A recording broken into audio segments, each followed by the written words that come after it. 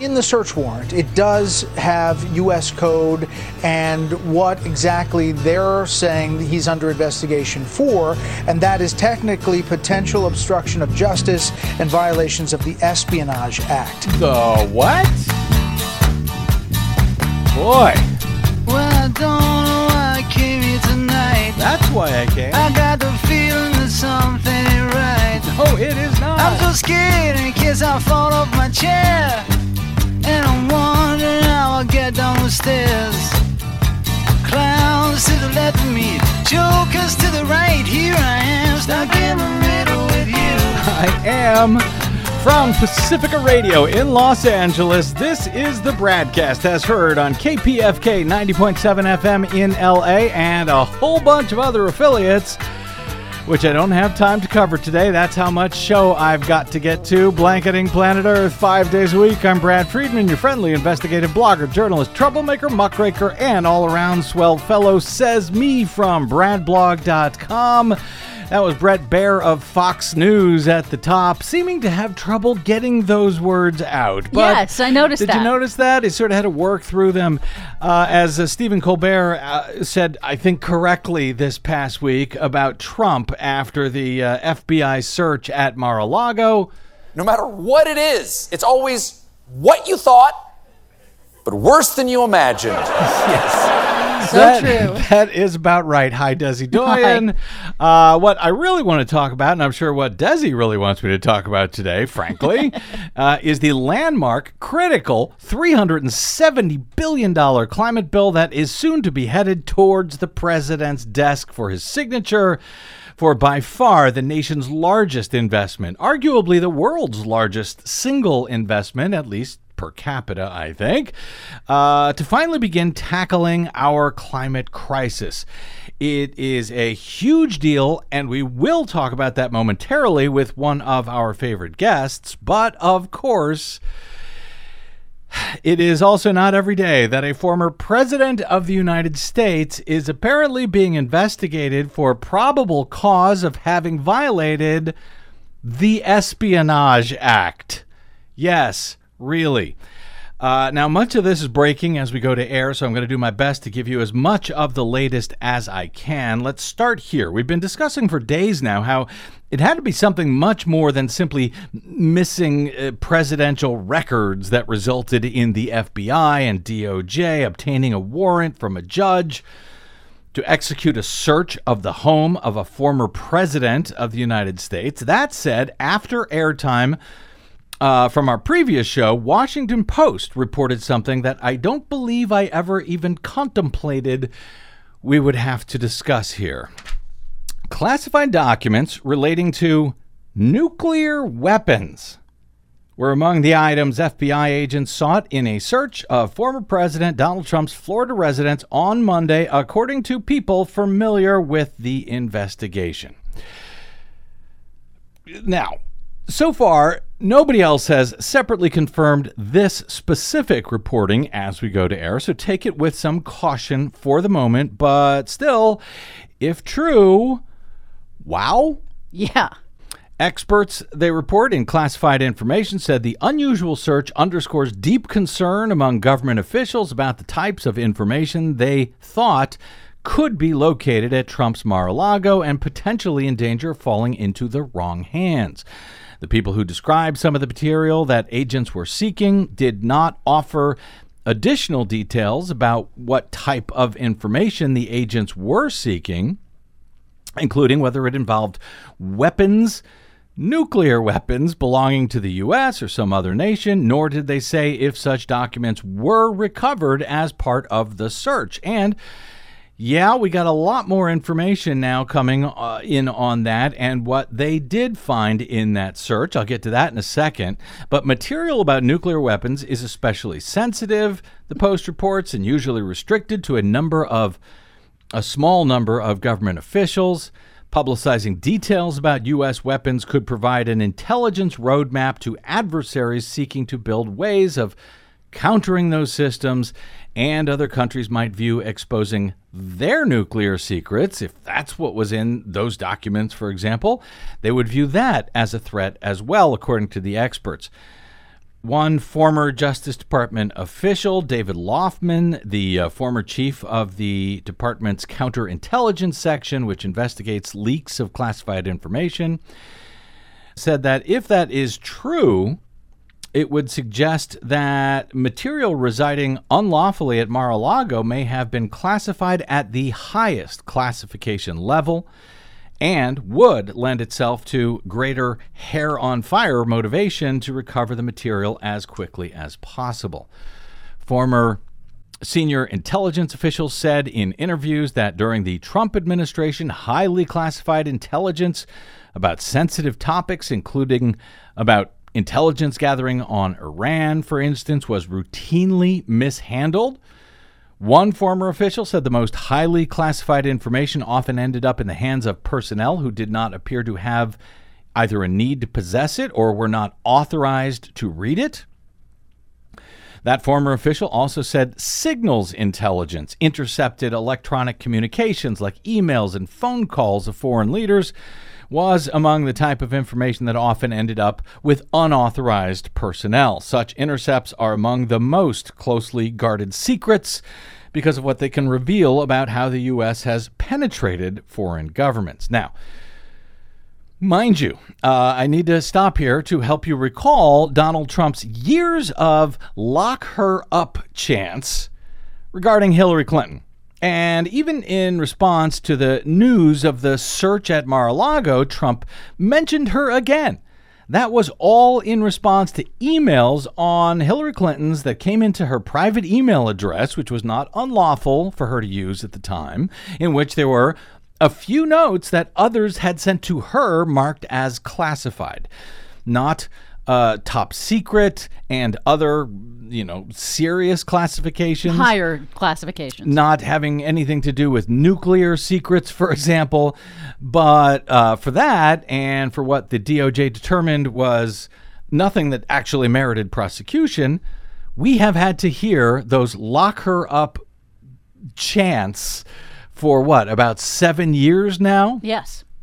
Compare that concern about mishandled information in a handful of emails from others sent to her to what we are now hearing about from this actual president of the United States, formerly, who actually stole what appears to be more than a dozen boxes of highly classified documents from the White House, some of which, if the Post's reporting is accurate, could include nuclear secrets. Now, as usual, I remain skeptical of all reporting that is not independently verifiable and comes from unnamed sources, etc. This story could be a way of sort of setting up the Washington Post or preparing folks for something that is worse than what actually occurred. But now, after Attorney General Merrick Garland, after days of being attacked by Republicans for the search at Mar-a-Lago, they were demanding an explanation, even though Trump could have given them one all along because he had a copy of the warrant, the cover page to the warrant, detailing what they were looking for and what crimes that they had, and a federal judge agreed they had probable cause to believe had been committed. And Trump also had a full inventory list of what exactly had been taken from his home. On Thursday, Garland called the critics' bluff. He announced that the DOJ had filed to unseal the warrant and the inventory list that Trump himself had but had refused to release, as he was claiming to be a victim of an outrageous attack and the weaponization of the Justice Department and signaling that the U.S. is now a broken third world country. In other words, laundering his talking points through right-wing media. Correct. So a few hours after the announcement that Garland was seeking to unseal this warrant, Trump sort of used the "I meant to do that" defense. He declared he wanted the material to be released, and he was insisting that it be released, even though he could have done so the entire time. All right, now, Friday, the judge who had signed the warrant in the first place has agreed to unseal the material, and the Wall Street Journal, even before it was unsealed by the judge, the Rupert Murdoch-owned Wall Street Journal, was the first to report on what the FBI had obtained from the disgraced former president. The FBI recovered 11 sets of classified documents from its search of Mar-a-Lago, including some materials marked as top secret /SCI. That means special compartmented information that is only to be viewed by a very limited number of people and only in secured locations. That, according to the Wall Street Journal on Friday, which others have now generally matched and confirmed. The newspaper reported that FBI agents removed about 20 boxes from Trump's resort and residence, including binders, sets of classified government materials, photographs, and at least one handwritten note. Federal agents reportedly seized at least one set of top secret SCI documents, which is the highest level of classification. 4 sets of top secret documents, so top secret SCI is higher than top secret. Also, 3 sets of secret documents and 3 sets of confidential documents, the lowest level of classification. Like the way a few of those Hillary Clinton emails were sent to her were marked. It's not known, at least as of airtime, what these documents specifically were about, but during the search, FBI agents also recovered a document about the president of France, Emmanuel Macron. That, according to Wall Street Journal report, now confirmed by others, but it gets better. New York Times also obtained the warrant and the list now of items taken. They offer even more disturbing details. Well, disturbing for Trump, at least. And the specific crimes that officials believe had probable cause to believe had been committed as listed on the warrant that Donald Trump refused to release before pretending that he was demanding it be released. But still hasn't released on his own. Following the judge's order on Friday, New York Times is now reporting a list of documents removed from Trump's Florida residence, includes materials marked as top secret and meant to be viewed only in secure government facilities. According to the copy of the warrant they received, federal agents who executed the warrant did so to investigate potential crimes associated with violations of the Espionage Act, which outlaws the unauthorized retention of national security information that could harm the U.S. or aid a foreign adversary. A federal law that makes it a crime to destroy or conceal a document to obstruct a government investigation. So, yes, obstruction of justice, and another statute associated with unlawful removal of government materials. The search on Monday seized 11 sets of documents in all, the Times confirms, including some marked as classified /TS, top secret /SCI. Shorthand for top secret, sensitive, compartmented information, according to the report. In total, agents collected 4 sets of top secret documents, 3 of secret documents, 3 sets of confidential documents, so pretty much matching what the Wall Street Journal had. The warrant appears to have given agents fairly broad latitude in searching for materials deemed to be improperly stored at Mar-a-Lago, including access to, quote, the 45 office, and all storage rooms and other rooms or areas on the premises. Trump had announced late Thursday that he supported the Justice Department's legal effort to release the warrant with bravado and the suggestion that it was somehow his idea in the first place. Release the documents now, he demanded amid a flurry of revelations about the investigation. Documents which he could have released last Monday. How dumb are his minions? So, the most informative and sensitive documents from the warrant, according to the Times, is an affidavit detailing the probable cause evidence that prompted Judge Reinhardt to approve the search in the first place. But that document will not be released now, or probably ever, according to department officials. So this basically explains all of the reasons that got them to believe there was a probable cause, that these crimes were committed, and that these documents were available where they believed them to be at Mar-a-Lago. And just to underscore, frankly, how good our guests are on the BradCast, as Republicans were running around being, fake outraged for the last few days about the search on Monday, frequent BradCast guest Marcy Wheeler of EmptyWheel.net had been on Twitter pointing out, before all of this evidence was released, she was pointing out that what was already known, what she was able to figure out, that the search at Mar-a-Lago was, in fact, because Trump was being investigated under the Espionage Act, long before anyone else was willing to say that. For example, on Thursday morning, Empty Wheel tweeted, "Why won't Trump tell us if he's under investigation for violating the Espionage Act? Did the warrant list 18 U.S.C. 793? Yes or no?" And now we have this from the New York Times' excellent Charlie Savage after the paper finally obtained the warrant themselves on Friday. He writes, "The search warrant for Trump's residence cited 3 criminal laws, all from, yes, Title 18 of the United States Code, that's 18 U.S.C., Section 793, just as Marcy had asked. Nailed it. Section 793, which he notes is better known as the Espionage Act. It covers the unlawful retention of defense-related information that could harm the U.S. or aid foreign adversaries. Also, Section 1519, which covers destroying or concealing documents to obstruct government investigations or administrative proceedings. And Section 2071, which covers the unlawful removal of government records.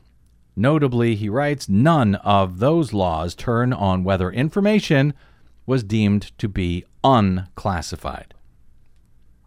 So, one of the new defenses that has emerged from the Trumpers in the last day or two is that, Trump simply declassified everything before he took it because he has that power as president. Well, yes and no. There are procedures. He does have that power, but there are, in fact, procedures that must be followed when something is unclassified. But that said, as Savage notes, none of the crimes that the DOJ was looking at, that they went to the judge with, presenting evidence of probable cause that these laws had been violated, none of those crimes, including the Espionage Act, actually turn on whether the documents were deemed to be unclassified. Even if they were, it would seem like Donald Trump was in some trouble here. Yeah, because it is a crime to mishandle government materials. Period. End of story. Doesn't matter if they're classified or the top classification of all time. Especially when we're talking about the Espionage Act. Yes. And I have to take a break to get to my guest here who is standing by. But let me note, just for the record, on March 29, 1951, Julius and Ethel Rosenberg, you may have heard of them, they were sentenced to death for violating the Espionage Act of 1917. That, of course, is the same act that Donald Trump is now being investigated for having violated, and that the Department of Justice and the FBI and even a federal judge sees probable cause to believe he has violated. Just saying.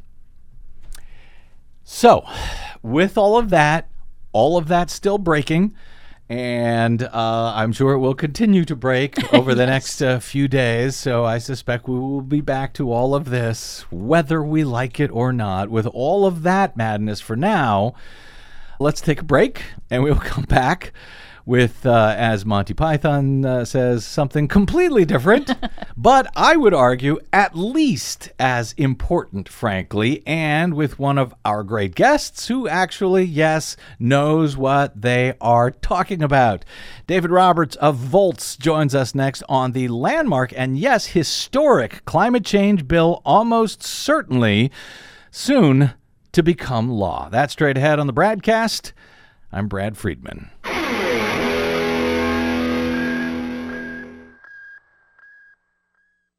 What the public hears on the public airwaves matters. At the BradCast, we do our best to bring you accurate news and analysis on the issues that actually matter, and we do it all independently, without corporate or political influence. But we can't do it without you, now more than ever. Please help us stay on your public airwaves by going to bradblog.com/donate to help keep us going. That's bradblog.com/donate. And thanks.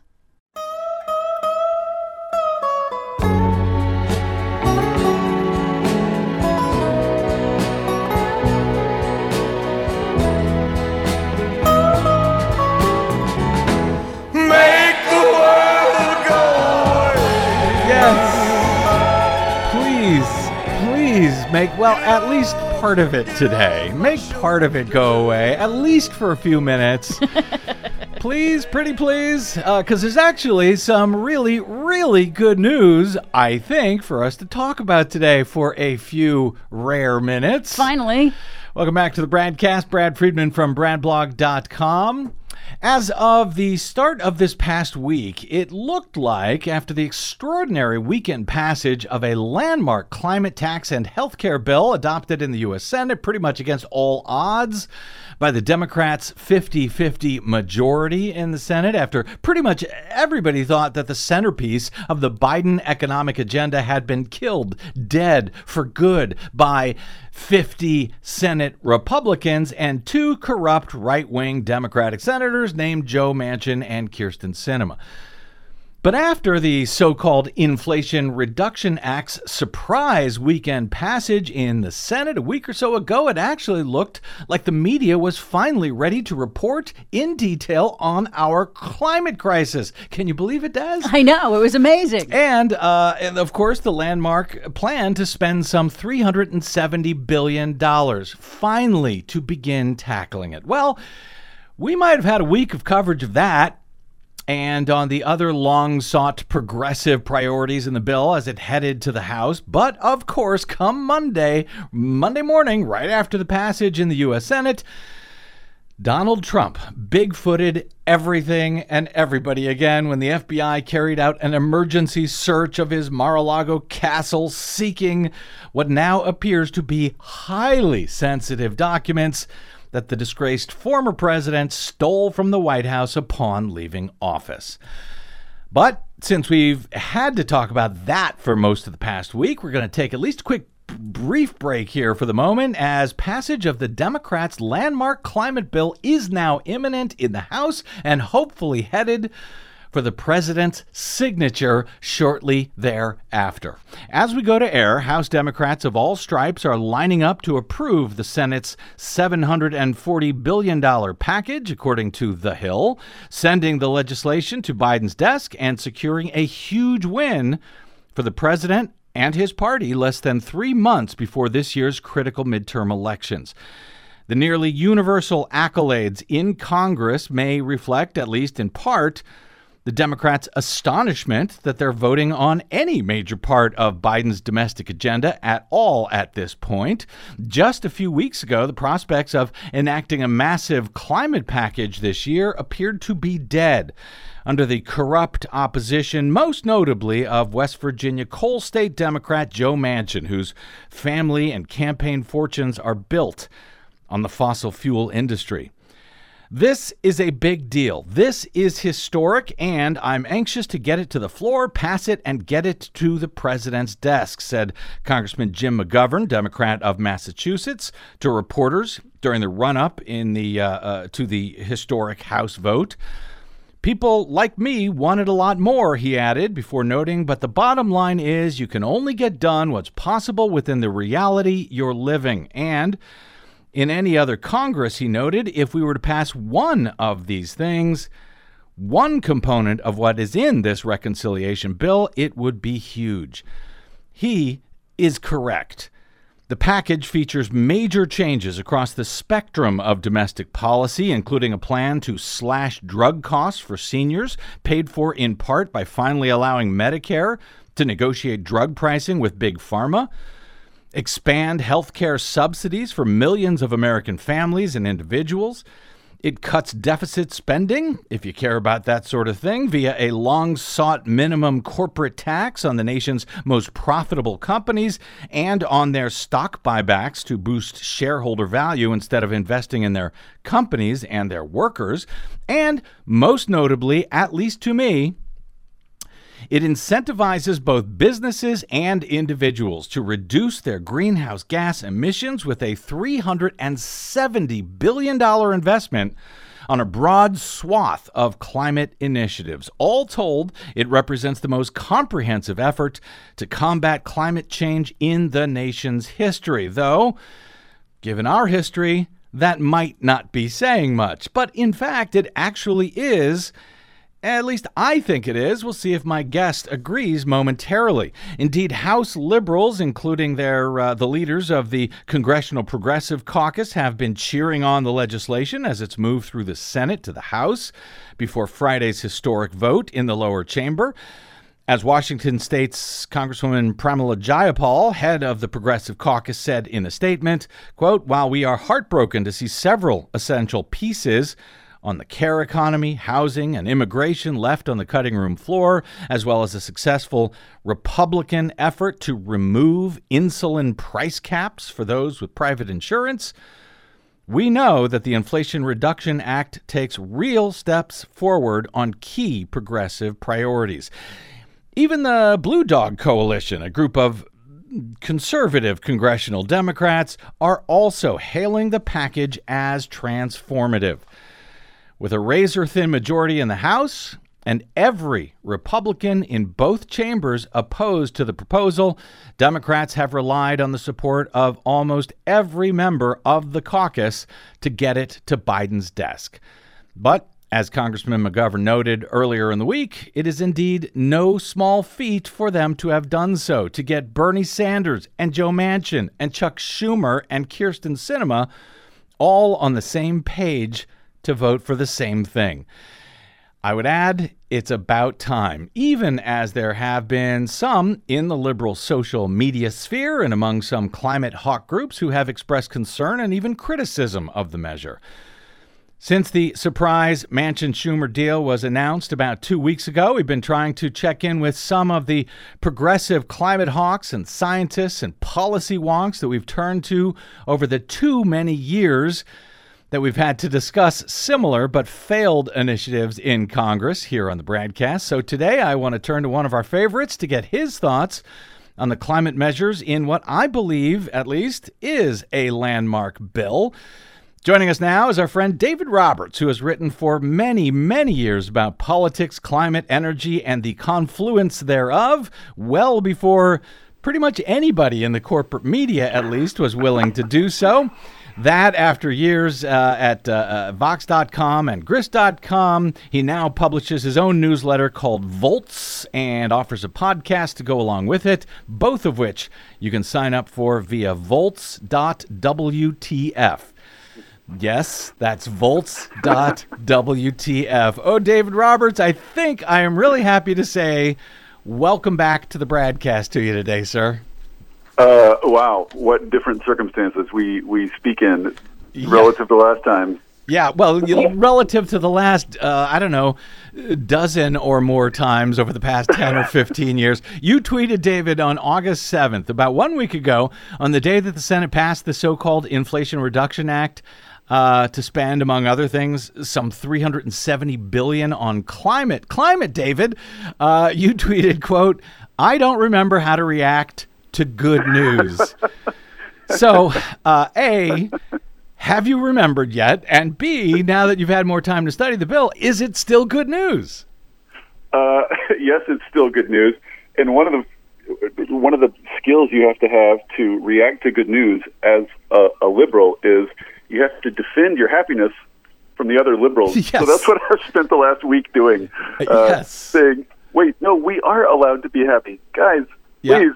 Yeah, I know. Decades of misery. Can we just, for a few minutes, but no. I know. And I'm going to talk about some of those liberals that you've had to defend, as have I over the past week. But so it is good news. Why is it such good news, David Roberts?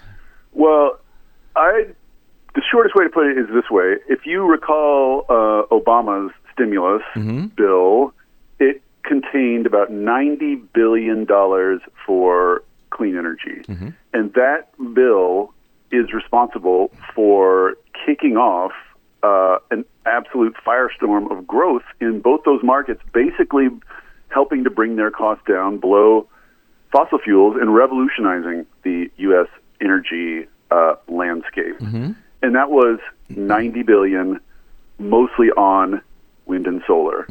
Now we're talking about $370 billion on wind, solar, hydrogen, batteries, go on down the list. So just the math of it, this is going to spur another revolution in U.S. energy. The next 10 years are going to be fascinating.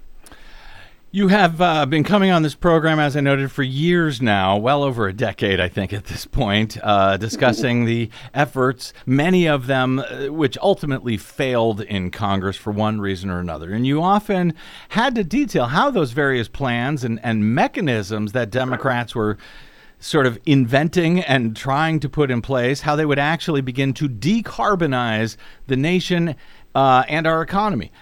So despite some of the giveaways to the fossil fuel industry in this measure in order to buy Manchin's necessary vote for passage, do you believe this bill has the mechanisms that will do just that? Are they written in such a way that it will that they will accomplish what we all hope they will? Well, we've now had 3 separate independent modeling firms model this thing, and they all more or less agree that it is going to reduce U.S. greenhouse gas emissions around 40% by 2030, which gets us within striking distance of our Paris Treaty commitments. Paris Agreement. You're not allowed to say treaty. Paris Agreement commitments. Right. And more to the point, so it doesn't get us all the way where we're pledged to be, but the important thing is it makes everything else we need to do to get there much, much easier. Like, it's going to make state action much easier. It's going to make regulatory action from EPA much easier. So the short answer is yes. As far as we know, our best expert knowledge says, yes, this is going to get us within striking distance of our targets, which is miraculous since, as you know, about a week ago, we were staring in the face of a big goose egg from Congress, a big nothing. So this really is the difference between almost total failure on climate on the part of Democrats and something very close to the level of success that I would have hoped for and dreamed for. I mean, it's really cannot be exaggerated what a wild apart from what you think about the details of the legislation, it is just wild that this thing is going to pass. Yeah, I mean, we had no idea 2 weeks ago. You're not only staring into the face of defeat, but watching as literally the world was just blowing up. Heat waves all over the world, flooding, droughts, wildfires getting worse and worse, and that's still happening by the day. So to see this kind of response, I mean, it's like throwing a life raft to this is like bottom of the ninth inning stuff, and it is absolutely saving U.S. credibility, which would have been nuked if the Democrats had been unable to pass anything. It would have just been devastating to international climate negotiations generally. So. And do you have a sense, David, we've talked about that, Schumer and Manchin both said this would cut emissions by about 40% by 2030, and those studies you mentioned found the same. Do you have any sense, does that include the knock-on effect that it will have on states, or are we talking about sort of 40% from this federal bill, and that is in addition to separate actions that states may take? Do you have any sense of that? The 40% number is actually relatively conservative for a couple of reasons. One, no, it doesn't include anything that this prompt on the city or state level, and I think it will prompt a lot of action. But you can't predict the details of that, so you can't model it. But more to the point, there are provisions even in the bill. So, for instance, there's 27 billion dollars devoted to establishing a green bank, which is just an institution that is meant to make low-cost capital available to emission-reducing projects at the local or state level. There are green banks already operating in a number of states. They have a long record of success. And basically, you can, with a green bank, take $1 and draw in, $5, $10, $50 of private capital just through seeding these projects. So $27 billion of authority for a national green bank is going to multiply itself 10 times over and is going to be responsible for a bunch of emission reductions.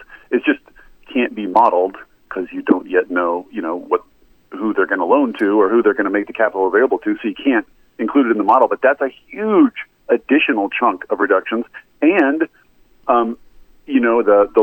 the DOE, Department of Energy Loan Programs Office, which just loans money to sort of early stage technologies, is getting billions and billions more dollars of authority, and that's not modeled either, but that will also serve to spur development in these technologies. So, so there's lots of sort of second order effects of this bill that can't be captured in a model, but which I think are going to be mostly positive. And of course, one other thing I would say that isn't captured in the models, and I like to emphasize this every time I talk to anybody, one of the most important aspects of this bill is the transformative effect it's going to have on our political economy. It's going to change politics. I like to draw the analogy with the defense industry.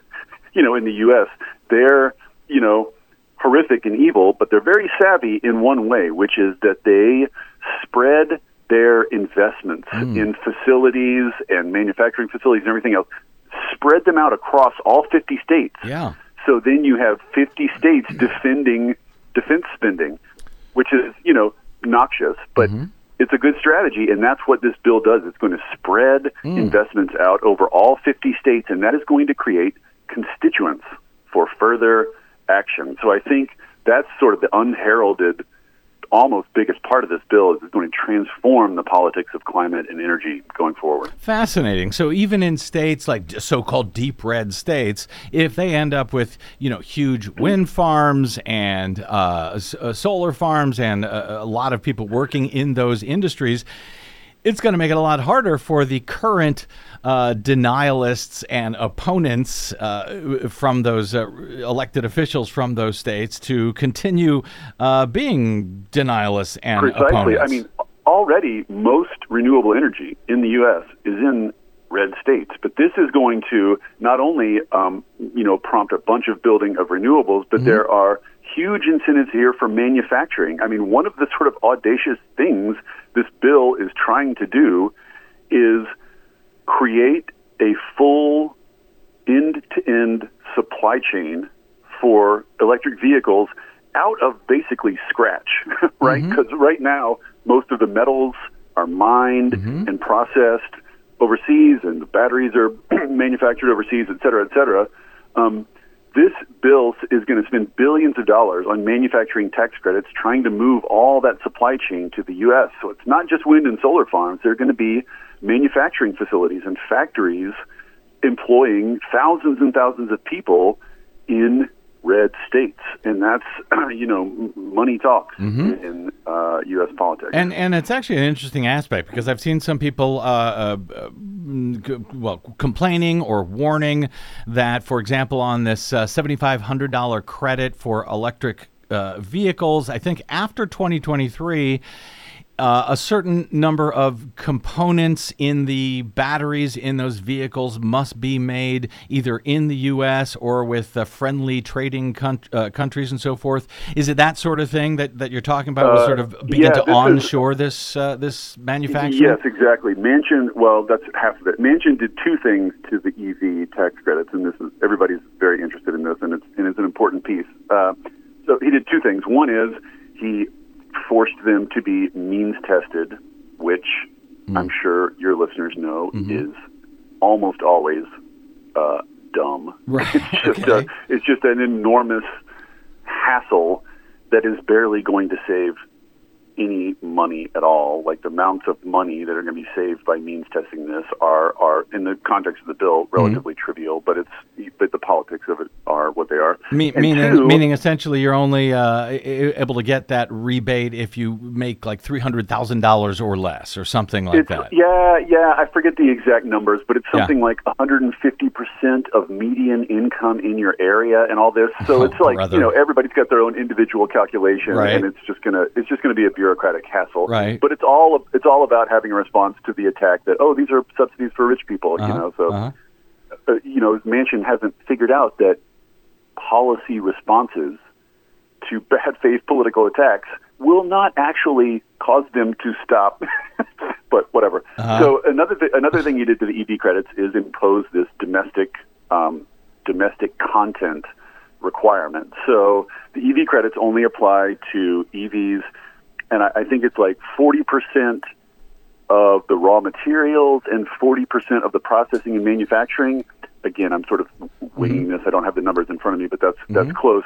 Qualify for the credit. And this is an interesting bit of tangle here because a lot of people are saying that currently there are no EVs that meet those criteria. So it's possible that for the first 1 or 2 years of the credit, that there will be no vehicles that qualify for it. But what that's going to do is spur an enormous amount of investment in domestic processing and manufacturing. And the other half of that is the manufacturing tax credits, which are in the bill, which are also just going to dump hundreds of millions of dollars into manufacturing facilities. So what this bill, when it passes, is going to do is kick off just an absolute gold rush of investment in domestic supply chains. And it will also, other countries will have more incentive now to sign, trade agreements with us, friendly trade agreements with us, so they can qualify for this credit. So, in the long term, it's a salutary idea. It's nice to have a domestic supply chain. It'll create a bunch of jobs. It will help improve the conditions in which EVs are made. But at least in the first few years, it's going to be an interesting sort of traffic jam.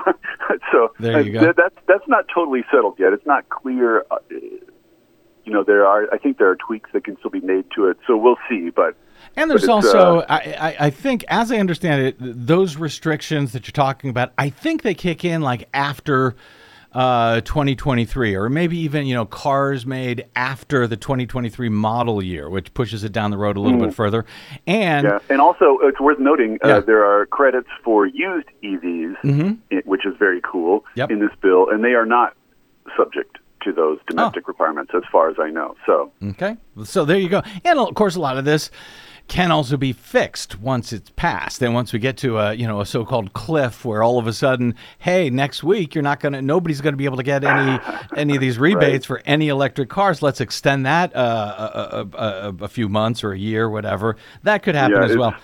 David Roberts, we spoke with Penn State's very well-respected climate scientist, Dr. Michael Mann, who I know you know well, about the bill recently. He described the bill's carrots, the incentives to move to clean, renewable energy, as eventually becoming sticks, as he sees it, because the penalties for not doing so sort of economic penalties will become so expensive for those who stick with fossil fuels in a greening, decarbonized economy. Do you sort of concur with his assessment as to how this measure is structured? Well, that's definitely how the measure is structured for a couple of reasons. Most of what we think of as sticks, so for instance, in state climate legislation, are regulatory standards. Mm-hmm. So, like a X amount of content, X amount of renewable energy for utility or fuel economy standards, all these kind of standards. Mm-hmm. This bill had to be passed through budget reconciliation. Mm-hmm. And I'm sure your listeners have heard this before by now, but like in budget reconciliation, you can only include mm-hmm. revenue relevant measures right. that raise or spend revenue, which means no standards, no regulations. Mm. So, if you think of climate policy as a three-legged stool, standards, investments, and justice, mm-hmm. the standards piece just got cut off mm-hmm. because it can't squeeze through mm-hmm. reconciliation. So yeah, more or less all the sticks got stripped out. It's a bill. It's a giant bag of carrots. So the idea, though, the theory of change here is that these carrots will accelerate the development of renewable energy even further, mm-hmm. even faster, and it's going to undercut the economics of fossil fuels even further, mm-hmm. even faster. And so fossil fuels are just going to lose on the market, mm-hmm. And this is sort of the big hope for EVs, like automobile demand for gasoline is a huge chunk of oil demand generally mm-hmm. in the U.S. Mm-hmm. So one of the things the models find is this bill is going to cause a net reduction in U.S. demand for oil and gasoline for the first time ever. Which is extraordinary and awesome if it works. Some on the left, you had mentioned you've been fighting with other liberals for the past week or so. I feel you, David Roberts.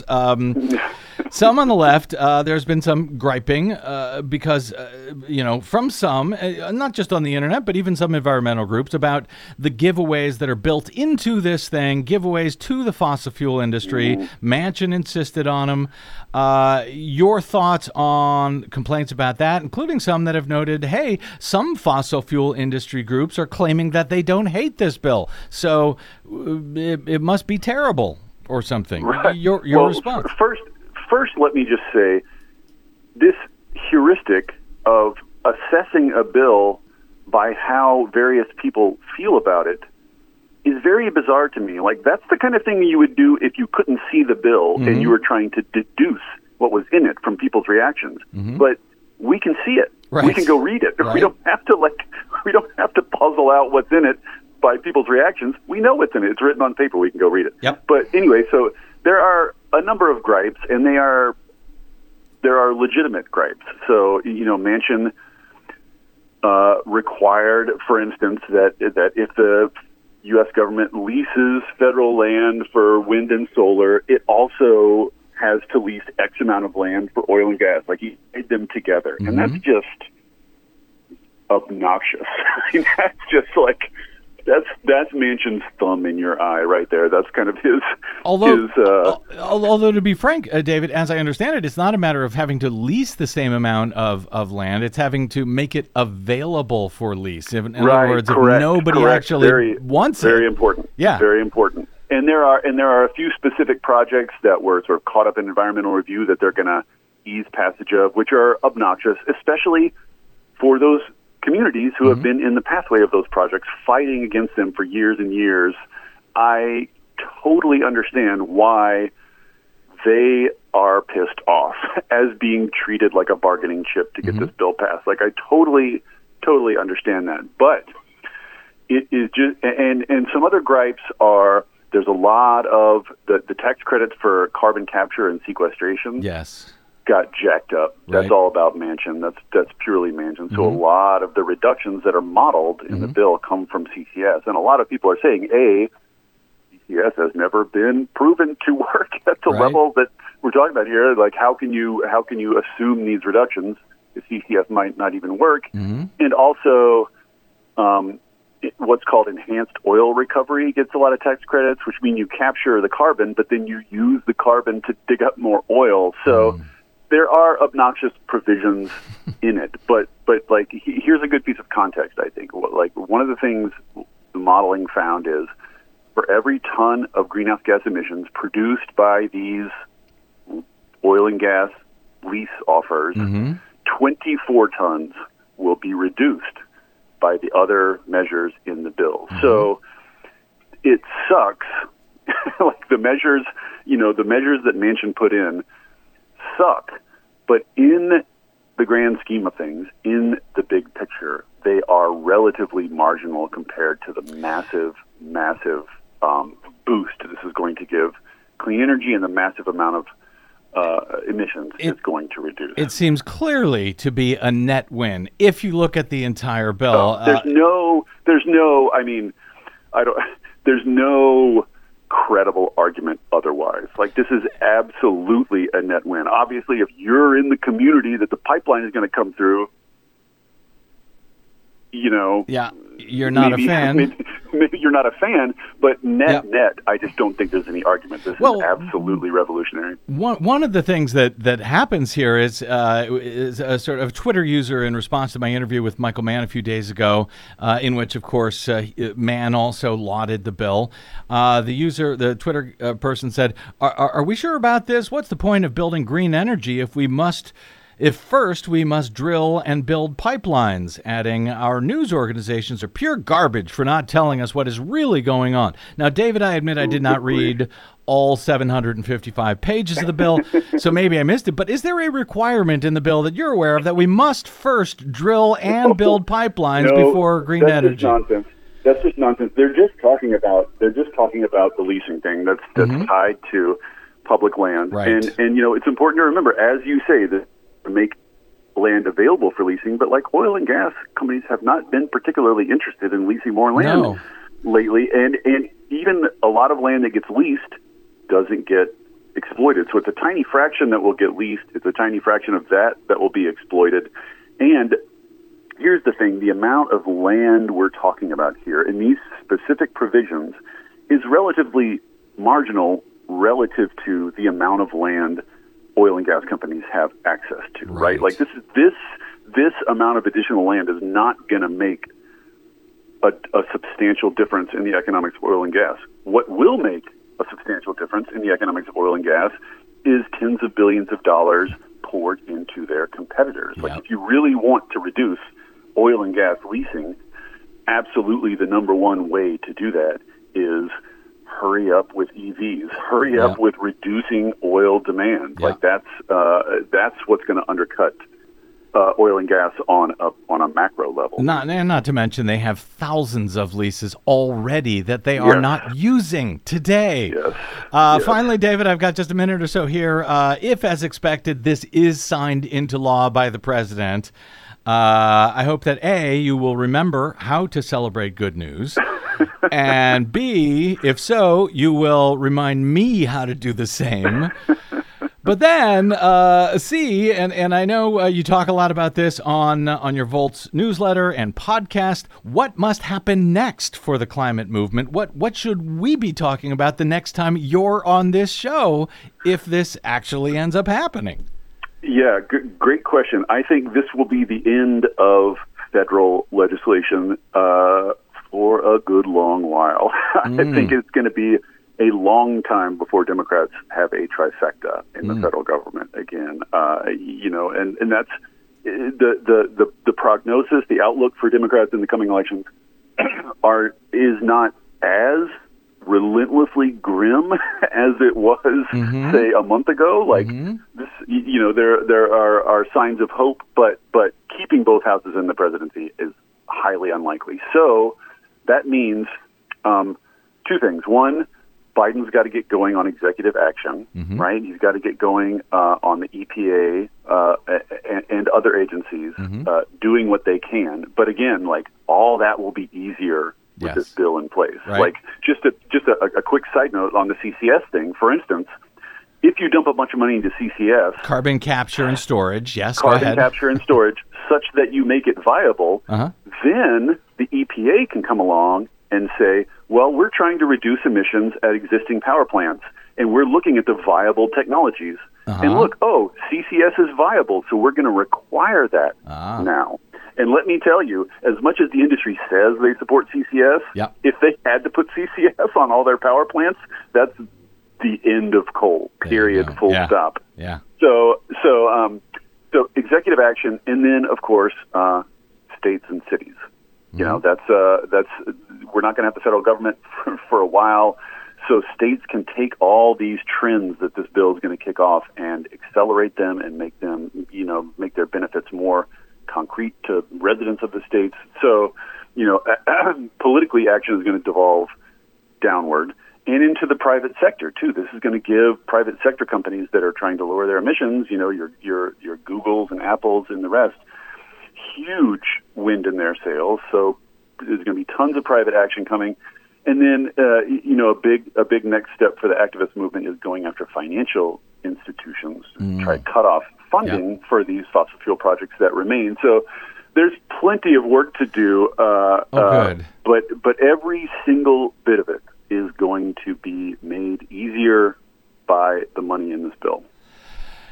I just can't believe you and I are talking about good news. I'm sure something will go wrong before all is said and done. I keep looking over my shoulder like, is the mansion behind you right now? Yeah. Like, is the mansion in the room with you right now? Yeah, I know. But maybe this one will work. We'll see. And it does sound like we'll have plenty to talk about anyway in the future with you, sir. Yep. David Roberts, of course, of volts.wtf.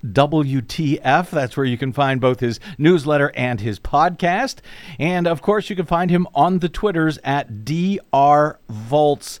David Roberts, always a pleasure, my friend, even more so today when there's something good to talk about for a change. Thank you, brother. Awesome. Thanks, Brad. All right. Okay, and yes, I know, Desi Doyen, I have blown through another break. Again! Yes, again. But there was lots of good stuff to talk about, so I'm okay. Well, it's not every day that there's a $370 billion climate bill that is heading to the White House to be signed, and it's also not every day that a former president is facing potential charges of violation of the Espionage Act. Just to repeat our top story today. Wow. Holy mackerel. I don't even know where we will be by the next BradCast, but I hope you will be there with us. My thanks to our producer, Desi Doyen, to, of course, David Roberts, and to all of you for spending a portion of your day or night with us. It's always appreciated, it's always an honor, and sometimes it's amazing. If you missed any portion of today's program, download it anytime for free at bradblog.com. That is made possible by those of you who stop by bradblog.com/donate. to leave a one-time donation or sign up for an automated subscription of any amount you like. It is always appreciated, and it helps assure no paywall at bradblog.com. Drop me email. I'm bradcast@bradblog.com. On the Facebooks and the Twitters, I am the Brad Blog. I will see you there. Until we see you here next time, I'm Brad Friedman. Good luck, world.